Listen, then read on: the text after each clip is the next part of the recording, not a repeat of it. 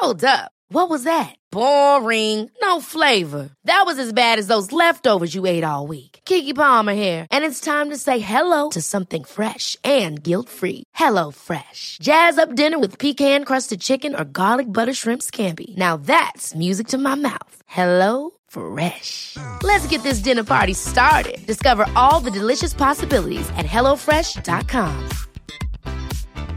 Hey, it's Ryan Reynolds, and I'm here with Keith, co-star of my upcoming film, If, only in theaters May 17th. Do you want to tell people the big news?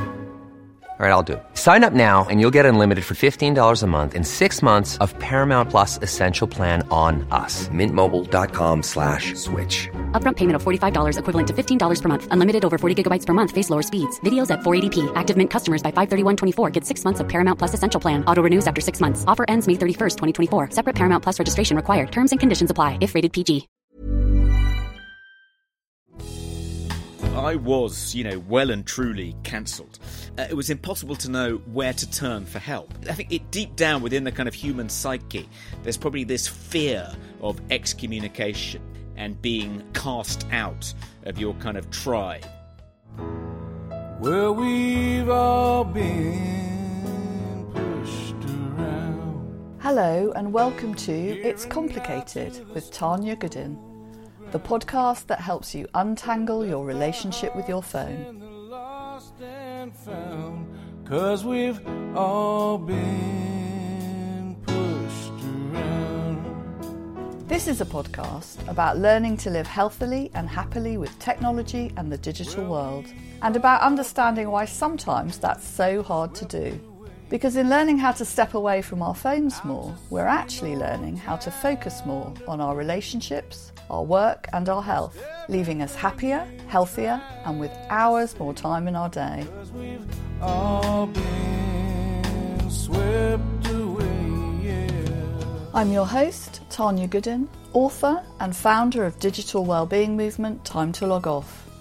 Each week, I'll be asking a new guest what they've learnt about themselves from the relationship they have with the tiny tyrant in their pocket, their smartphone.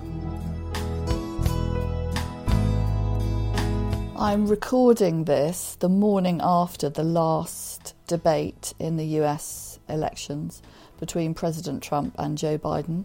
And by all accounts, it was a much more civilised debate, a genuine debate, as opposed to the shouting match of the previous one. And it's very topical because that's really what I want to talk about in the next 2 episodes of the podcast.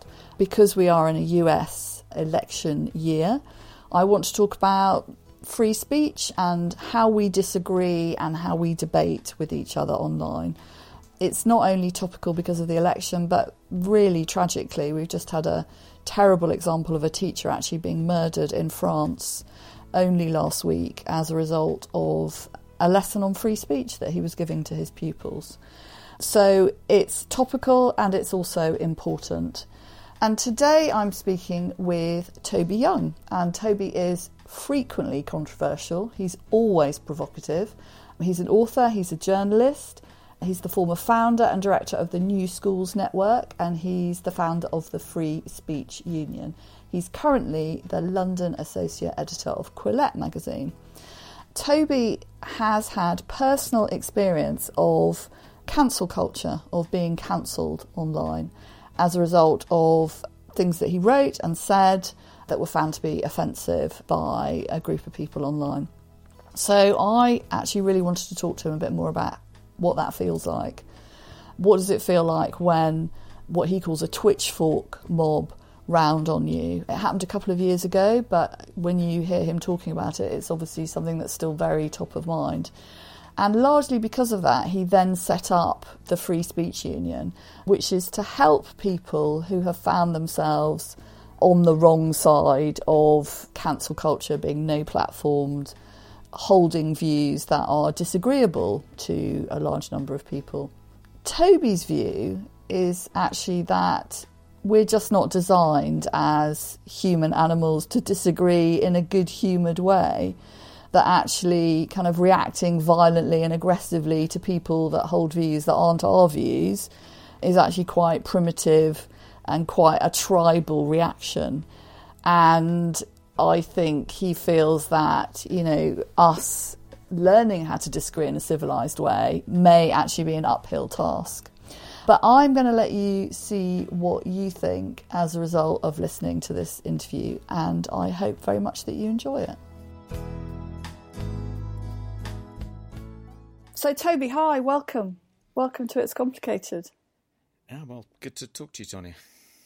So the reason I wanted to get you on the podcast is because obviously we're all about our relationship with the digital world and tech.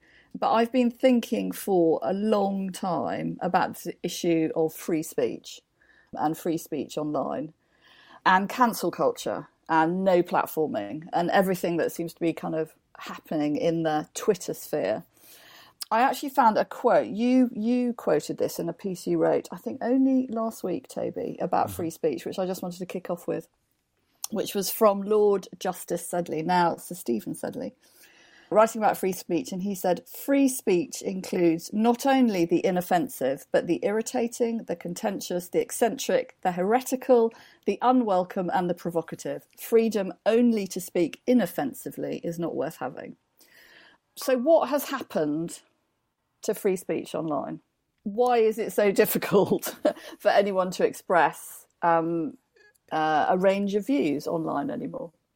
Yeah, it's an unexpected development. I think when the internet first burst upon us and entered into everyday use in the mid-90s, it was hailed as a fantastic free speech platform. Voices that had been excluded from important debates, hadn't been able to get a hearing or a platform in the public square, would suddenly be admitted into the conversation. The gatekeepers, the editors of the New York Times comment section, they would be disempowered.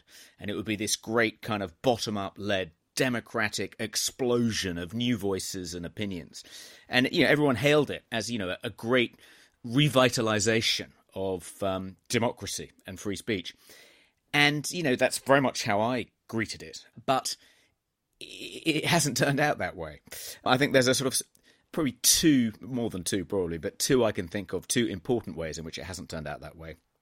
The first and most obvious is that big tech censors dissenting views. And we saw this yesterday when both Facebook and Twitter essentially prevented people from sharing a New York Post splash about Joe Biden's son and allegations that he behaved improperly in Ukraine and that Biden had intervened to protect him. And it did seem, I think it was probably the most, in the past, I think big tech platforms like Twitter, Facebook, Google, Instagram, WhatsApp have tried at least to conceal their left-wing bias. But this, I think, it was almost as though they were breaking cover and saying, the stakes are now so high on the eve of the presidential election, we're no longer going to conceal it. We're not pretending anymore. We're overtly telling you to vote for Joe Biden, and we're going to suppress any stories that seem to hurt him, and we're only going to let you promote stories that are negative about Trump.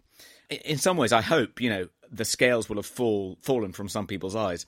I mean, I think the most obvious way in which big tech is biased is in favour of left-wing voices. And it's been interesting, actually, during watching the way big tech has suppressed dissent during the pandemic.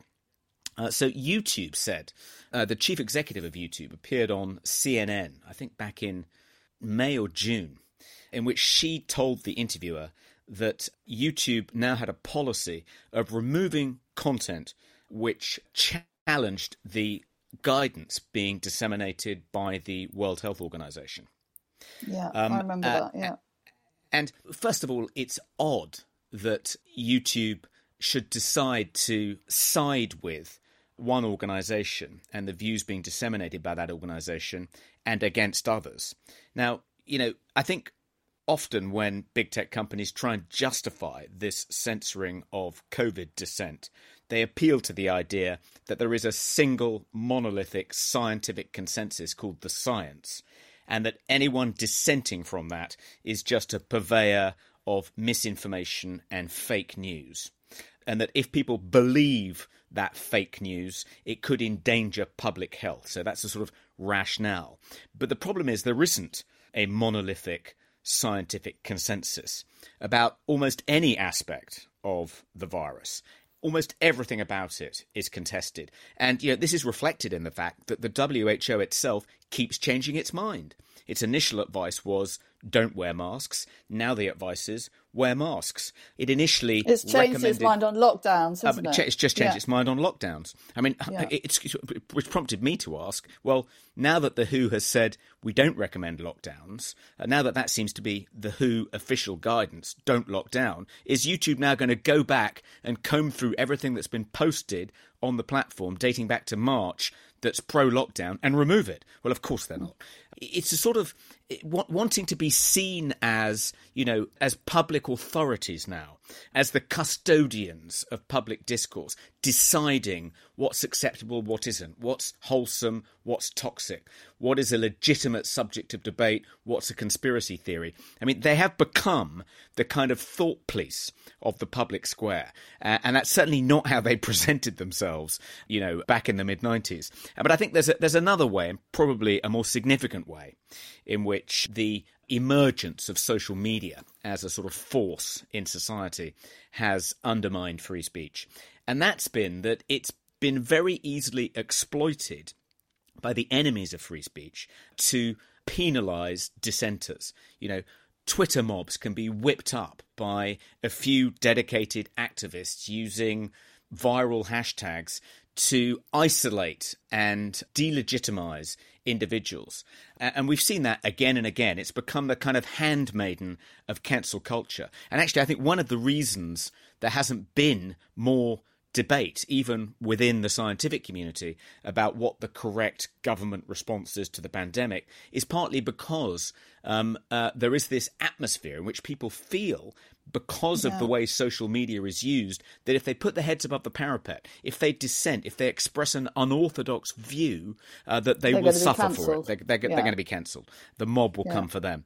And it could be that this is just, a teething problem. We're in the sort of infancy of the social media era. And it might be that often when people do get cancelled, I'll give you an example. I started this organisation called the Free Speech Union, which is a non-partisan... Yeah, I was going to ask you about that in a minute. Yeah. And we defend people who've been cancelled. And there was a good example, a guy called Nick Buckley, who started a charity in Manchester in 2011, I think. Works with disadvantaged young people, mainly homeless people in Manchester. Done such good work, he was given an MBE last year. At the height of the BLM protests, he wrote a blog which was quite critical of BLM, the organisation, and some of its political objectives, such as defunding the police, dismantling capitalism, undermining the nuclear family and so forth. Someone started a petition on change.org saying this guy needs to be fired from the charity he set up because he's a racist. And it got 400 signatures, not very many. But nonetheless, the trustees of the charity duly acted on this and fired him. And the Free Speech Union came to his defence. We found a pro bono lawyer who was an expert in charity law. He found that the charity hadn't followed the correct procedures, and before long he'd been reinstated and all the trustees that had fired him had resigned. So it's a story with a happy ending. But the point is the trustees overreacted to the activists by clever use of social media. A tiny group of activists were able to create the impression that this was the weight of public opinion. The majority view was that what Nick had said was beyond the pale and he should no longer be employed. He should be tossed under a bus for these terrible things he'd said. And I think, minority activists, tiny minorities of activists, have proved very, very clever, very good at manipulating social media to create the impression that they are multitudinous, when actually it's, 3 or 4 people in a basement somewhere. And maybe that's a teething problem. Maybe in due course, companies, charities, newspapers, broadcasters will become a little more sophisticated and a little less, trigger happy when reacting to these calls to fire people, to throw them out the window. We can but hope. And now a message from our sponsor, the Time to Log Off Academy. As Karen Carpenter almost said, logging off is hard to do, particularly during a pandemic. Before we know it, our screens become our masters rather than our servants, and we find ourselves mindlessly scrolling through our phones, obsessively chasing likes on social media, or endlessly checking our work email on the weekends. If any of this sounds familiar, some digital healing may be in order. The experts at the Time to Log Off Academy can help you see which areas of your life are suffering due to screen dependency. They'll guide you through workable solutions so you can build a healthier, happier relationship with your screens and spend more time with pets, people, and Mother Nature. The Academy's convenient online courses are available now, and fans of It's Complicated can save with a strictly limited pandemic offer. To get 25% off your digital well-being course, visit academy.itstimetoLogOff.com today and use the code NOW25 while this offer lasts.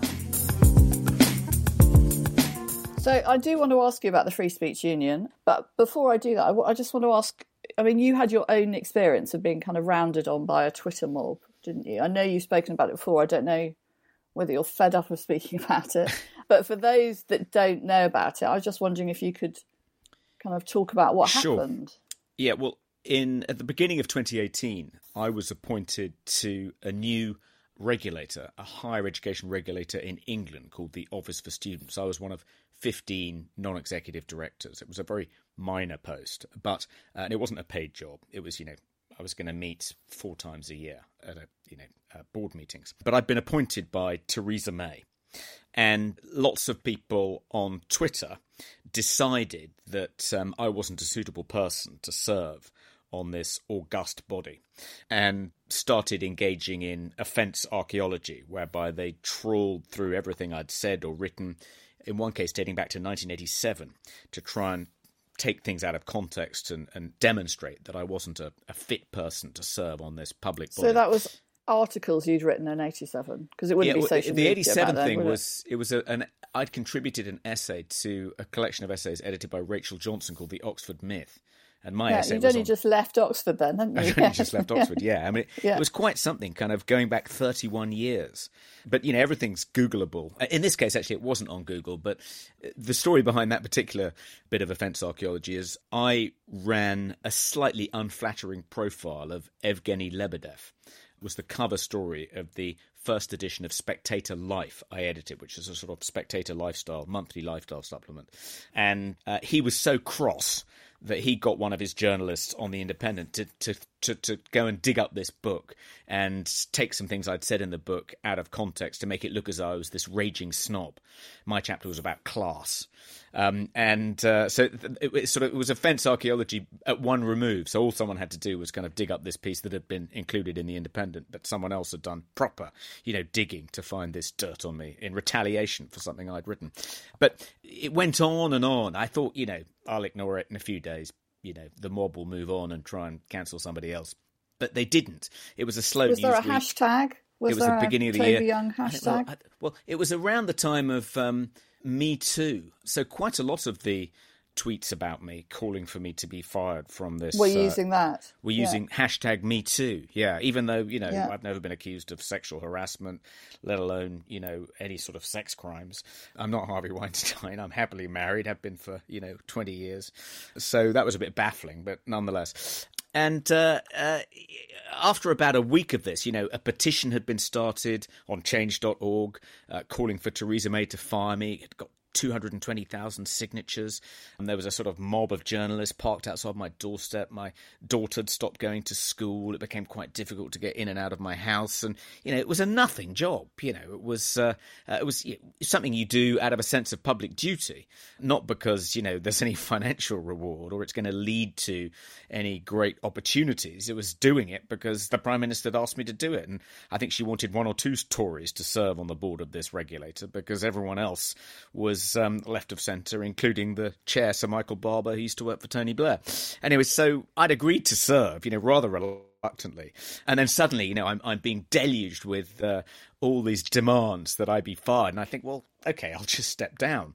And I naively thought that if I did that, that would kind of draw a line under the whole affair and I could just get on with my life and my daughter would be able to go back to school. But that was like throwing a chunk of raw meat to a shoal of piranha fish. And then they went after me in all my other jobs. And I ended up having to step down from 5 positions in total, including my full-time job. So I was, well and truly cancelled. And one of the things I found when that was happening to me is that it was impossible to know where to turn for help. You feel quite isolated. You feel there's a sort of primordial sense that the crowd has turned on you and you're being pursued, by this kind of like a ravenous stoning, isn't mob. it? Yeah. It's a bit like a stoning. Yeah, I think it deep down within the kind of human psyche, there's probably this fear of excommunication and being cast out of your kind of tribe and then pursued and flayed, like that scene in Apocalypto. I don't know if you've seen the movie. It's like a Mel Gibson movie, but the central character is pursued through this kind of jungle, through this rainforest by this kind of posse of people intent on killing him. And it felt a bit like that. You have this kind of primordial fear and you want to turn to somebody for protection, for advice. Where do I get impartial, good PR advice? Where can I get legal advice? Should I be responding to all these allegations or should I be, lying doggo? Should I apologise or will that only make it worse? All these questions are kind of tumbling through your mind. You kind of feel helpless and isolated, and not least because in some cases, your friends don't stick up for you. And in very few cases, people you thought were friends of yours join the mob. That didn't happen much in my case, and for the most part my friends stood by me, so that wasn't a major issue, but still and I thought so after having gone through that experience and then sort of recovered from it, I thought, well, maybe I should try and start an organisation that can provide people who are going through a similar experience with some support and some help. And I don't just mean legal support, PR support, I also mean psychological support, because you do feel very vulnerable when that's happening to you, and some people it's happened to have committed suicide. I think of at least 6 cases of people who have ended up killing themselves as a result of being mobbed on social media in this way. I mean, however psychologically robust you think you are, it's a pretty traumatic experience. So I wanted to provide almost a support group for people who found themselves targeted for cancellation or for people who actually had been cancelled. And that was the sort of seed of the Free Speech Union idea. And we launched it in February of this year. We've now got, when I last checked, 6,300 members, about 10 employees, a pretty illustrious group of advisors on the advisory council. We've just hired a full-time chief legal counsel. A lot of the work we do to protect people is of a legal nature, and it's really taken off. I mean, the timing seems to have been absolutely right. Free speech is suddenly, for a combination of reasons, in much greater peril now, I think, than at any time since the Second World War. So it was a really timely intervention, and it's been, much more successful and much more urgently needed than even I had anticipated.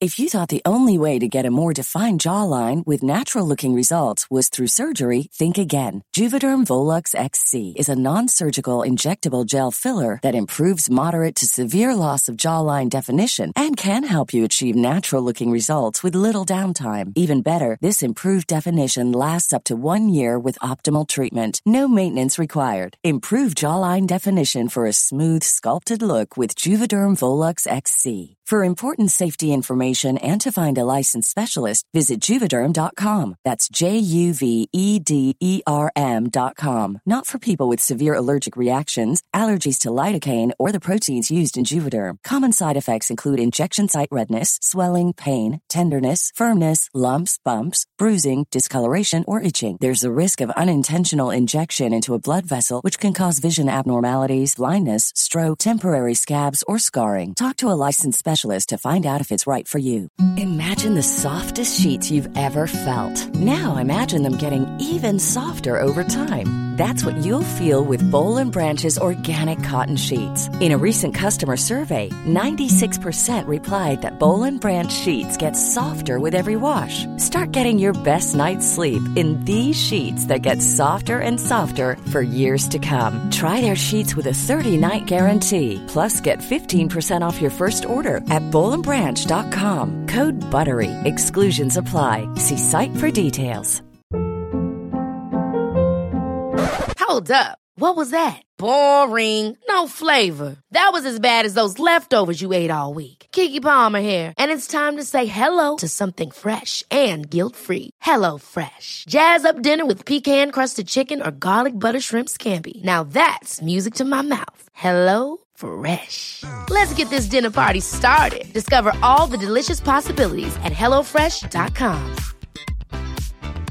Mom deserves the best, and there's no better place to shop for Mother's Day than Whole Foods Market. They're your destination for unbeatable savings, from premium gifts to show-stopping flowers and irresistible desserts. Start by saving 33% with Prime on all body care and candles. Then get a 15-stem bunch of tulips for just $9.99 each with Prime. Round out Mom's menu with festive rosé, irresistible berry chantilly cake, and more special treats. Come celebrate Mother's Day at Whole Foods Market.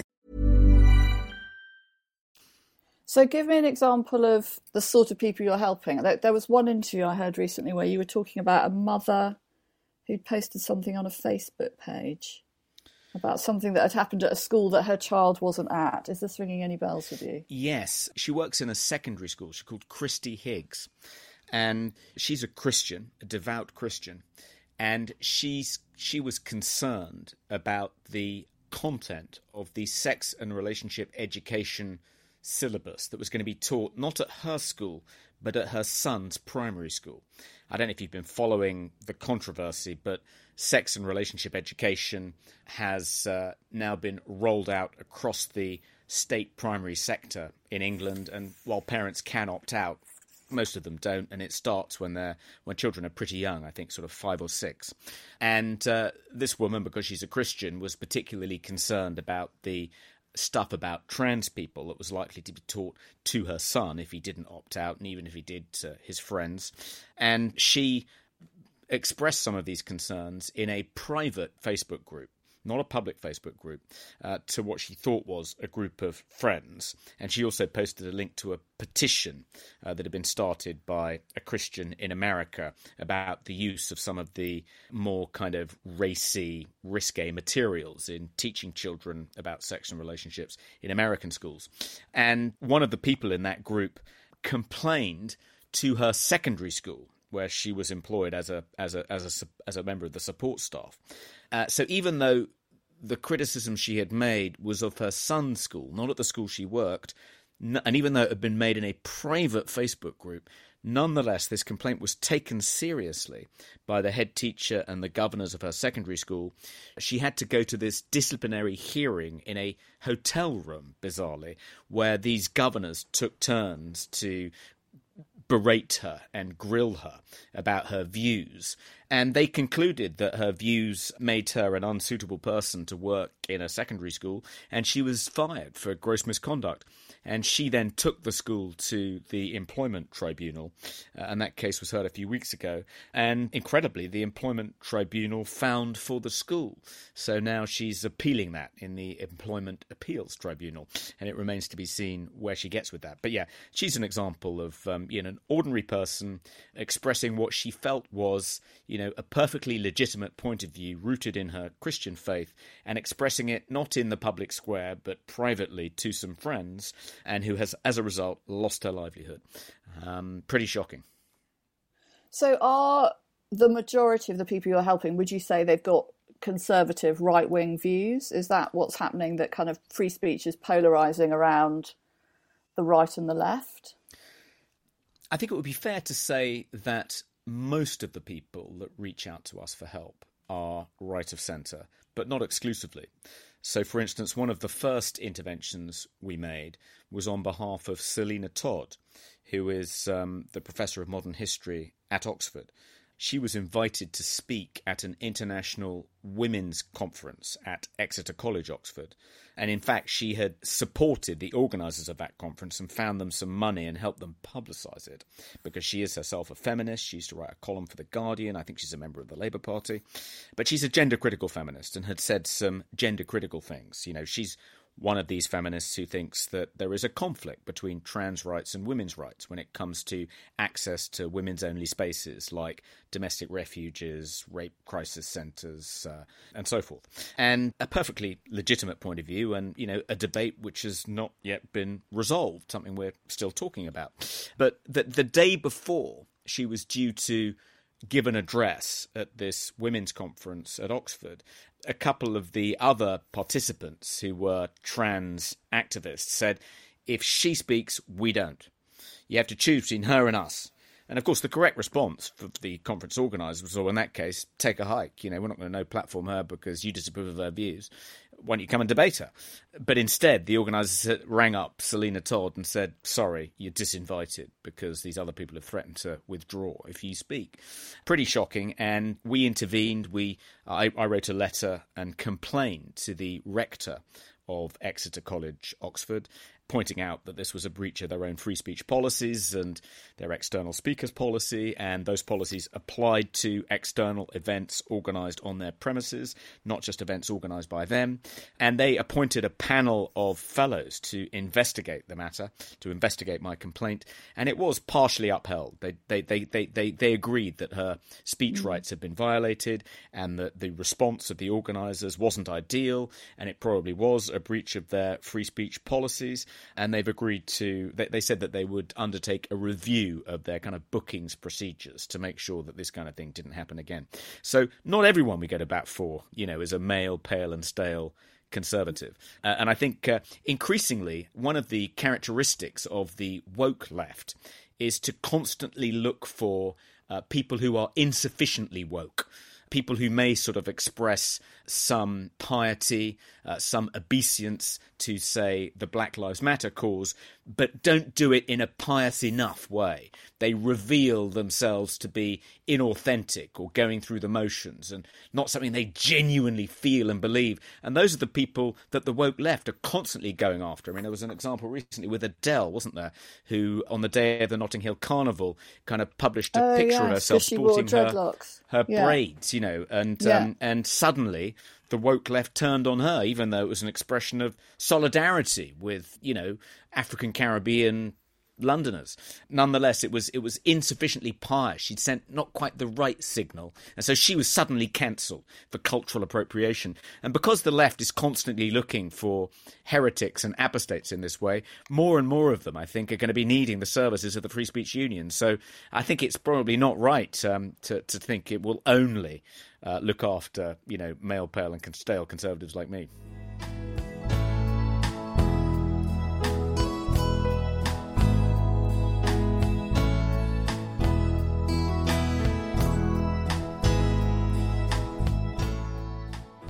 So where do you think this is all going to end? Because it seems to be getting worse rather than better. The fact that you've set up the Free Speech Union suggests that, you know, things are actually pretty bad in terms of free speech online. Where are we going to end up with this? Well, I mean, it's not just online, is it? It's offline as well, but I'm focusing on online. I think that, you know, the prognosis must be quite poor. I'm not optimistic that things are going to get better anytime soon. I mean, a couple of examples. In Scotland, there is currently a hate crime bill before the Scottish Parliament, which wants to extend the number of protected characteristics, whereby if you are accused of, if you're convicted of committing a crime in which someone in possession of one of those characteristics is the victim, then that can result in a higher sentence than if they're not a member of one of those protected groups. Not only are they wanting to extend the number of protected categories, but they want to make stirring up hatred against a member of one of those categories, whether intentionally or not, to be a criminal offence, punishable, I think, by 7 years in jail. So, you know, if Selina Todd, for instance, if this law passes unamended, and Selina Todd was to criticise a trans woman competing in a men's rugby team. Was a trans man competing in a men's rugby team. No, wait a minute. A trans woman competing in a women's rugby team. If she was to do that in the public square, it could be that she could be prosecuted under this new law for stirring up hatred against transgendered people and end up going to jail. So that's a pretty terrible development. But there's also the Law Commission in England and Wales is currently consulting about whether to bring a very similar bill before the British Parliament. And actually someone's described what the Law Commission are currently proposing to turn into law as the Scottish hate crime bill on steroids. So the Free Speech Union has been, quite busy. We submitted some evidence to the Justice Committee of the Scottish Parliament, pointing out why we thought the hate crime bill would have a chilling effect on free speech and criminalise various speech acts which aren't currently criminal. And we're going to be doing the same in the case of the Law Commission's consultation in England and Wales. But I think more generally, the reason I'm pessimistic is because I don't think that tolerating dissenting points of view, disagreeing with one another in a civil, good-humoured, respectful way comes naturally to human beings. I think we're naturally quite tribal, quite aggressive creatures, and we create a sense of moral community by designating certain values as sacred and certain things as taboo. And when someone breaches one of those taboos, when they transgress one of your sacred values, the impulse is to push them out, to punish them, to excommunicate them. And that's always been the case. And we've seen that, throughout human history.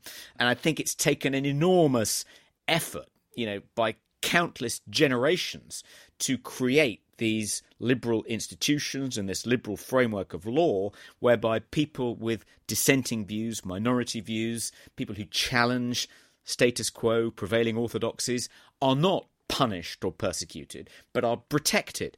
But it runs contrary to human nature. It takes a huge effort of will, a huge amount of work to preserve those institutions and that legal framework. And if people aren't willing to do it, then it just begins to fall away and we revert to a kind of more primitive, more tribal way of life. And that seems to be what's happening. And I'm not sure how we go about revitalizing those institutions and those values. We're doing our best. We're doing our best to protect people who do find themselves at the sharp end of twitchfork mobs. We've got an education program whereby we're going to be going into sixth forms and universities trying to educate young people about the importance of free speech and why it matters and should matter to them. So we've got various initiatives that are underway, but, we're one group. We're only 10 people. It needs, lots of different groups all working for the same cause in order to make a difference. And there are some other pro-free speech groups like Index on Censorship, International PEN, Liberty, but they haven't been as energetic in their defence of free speech in the past sort of 5 or 10 years as they might have been. But maybe if with a bit of competition from us, it will reinvigorate them too.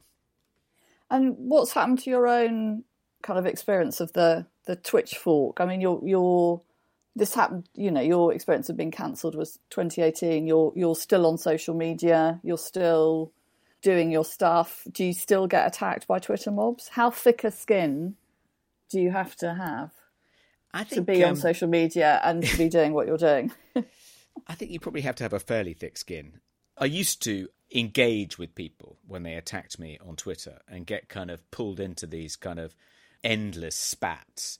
But I've now become much better at just muting people, or if they continue to say horrid things, blocking them rather than engaging with them.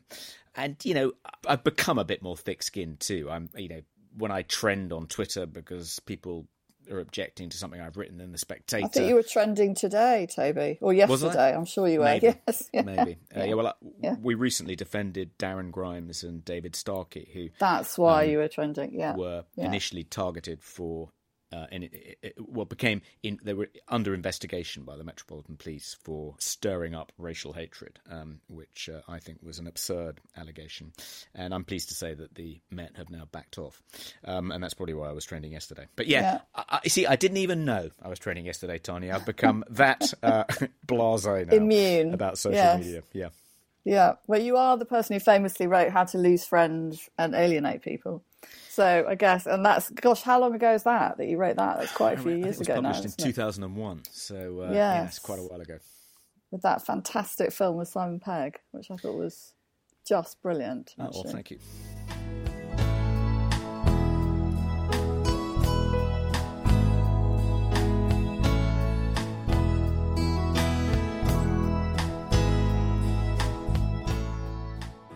So I normally ask everyone just 3 questions at the end about their digital habits, just very, very briefly.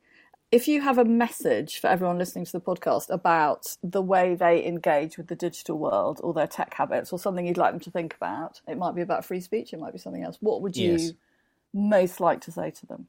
Well, probably the most common case we have at the Free Speech Union are people who've said something on social media in what they thought was a protected private environment in which they were only talking to friends or like-minded people, only to have that brought up and used as evidence against them in an institution, whether a university or by their employer, just like the Christy Higgs case I discussed earlier.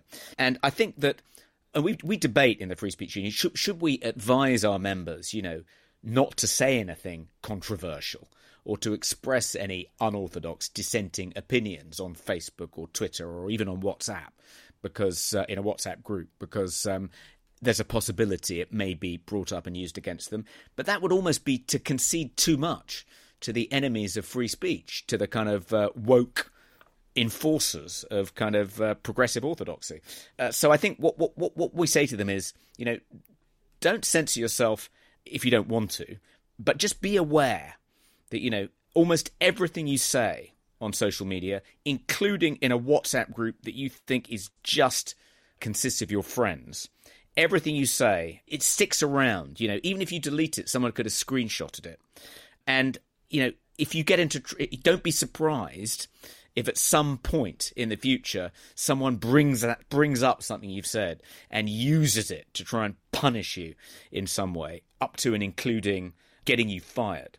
So I'd say be very, very cautious and know when posting on social media that what you're saying can be used as evidence against you, even if you think you're saying it to just your friends.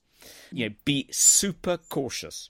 It has been weaponized by the woke left, and they are completely unscrupulous about using whatever they can to get their enemies. And their enemies include almost everyone who doesn't sign up to every jot and tittle of their agenda, which incidentally kind of changes on an almost daily basis. So it's very difficult to keep abreast of it. So that would be my kind of core message, I think.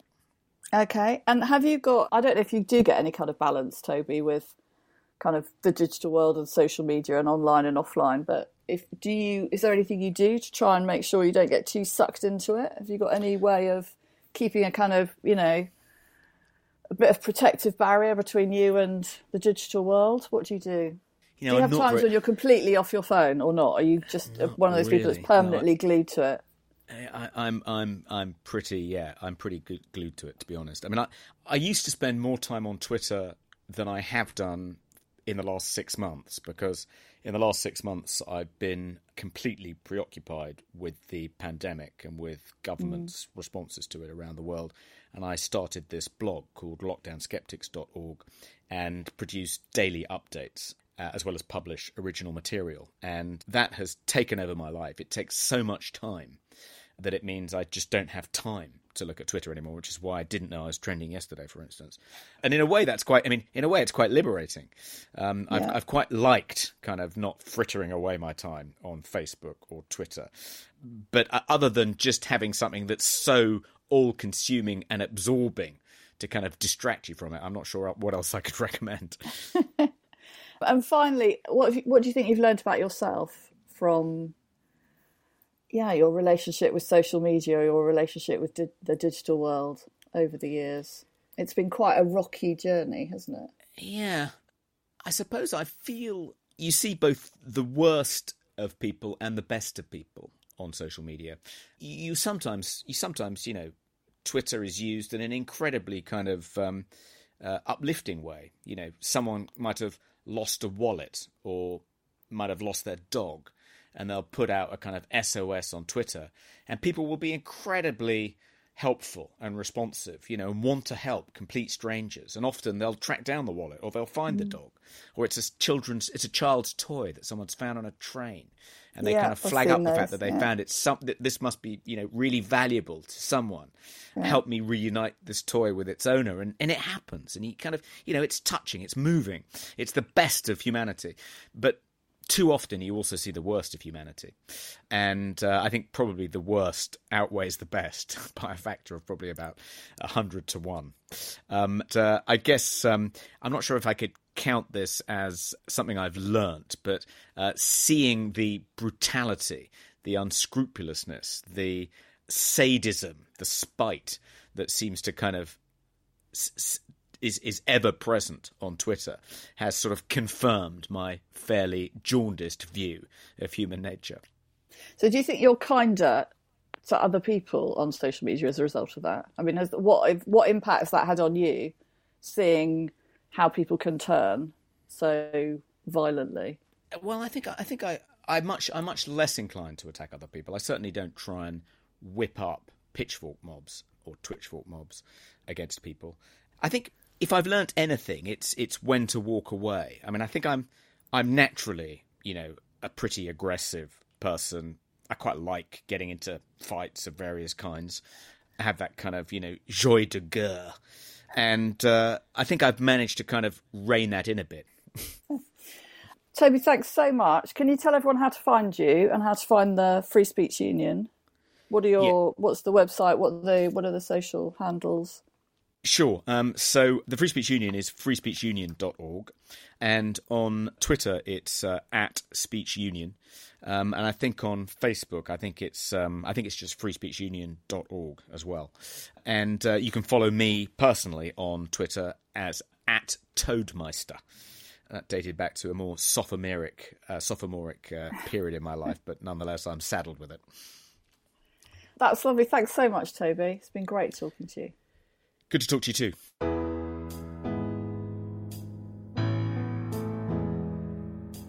Thank you for listening to this episode of It's Complicated. If you haven't already, please do subscribe, rate and review the podcast on Apple Podcasts or wherever you get your podcasts from. It helps other people find us, and it means you get a helpful little notification when a new episode becomes available. For more about getting a healthy balance with tech, you can follow me, Tanya Goodin, or Time to Log Off on Instagram and Twitter. And both my books, Off and Stop Staring at Screens, are available on Amazon and at all good bookshops. Finally, for more information about this and other episodes in the podcast series, visit itstimetologoff.com.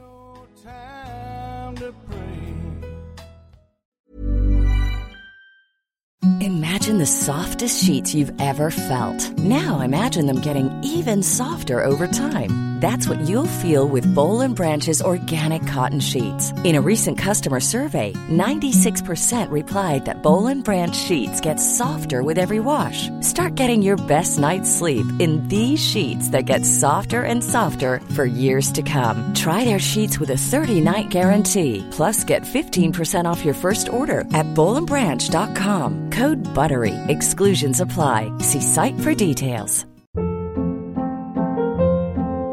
Hold up. What was that? Boring. No flavor. That was as bad as those leftovers you ate all week. Keke Palmer here, and it's time to say hello to something fresh and guilt-free. Hello Fresh. Jazz up dinner with pecan-crusted chicken or garlic butter shrimp scampi. Now that's music to my mouth. Hello Fresh. Let's get this dinner party started. Discover all the delicious possibilities at HelloFresh.com. Even when we're on a budget, we still deserve nice things. Quince is a place to scoop up stunning high-end goods for 50 to 80% less than similar brands.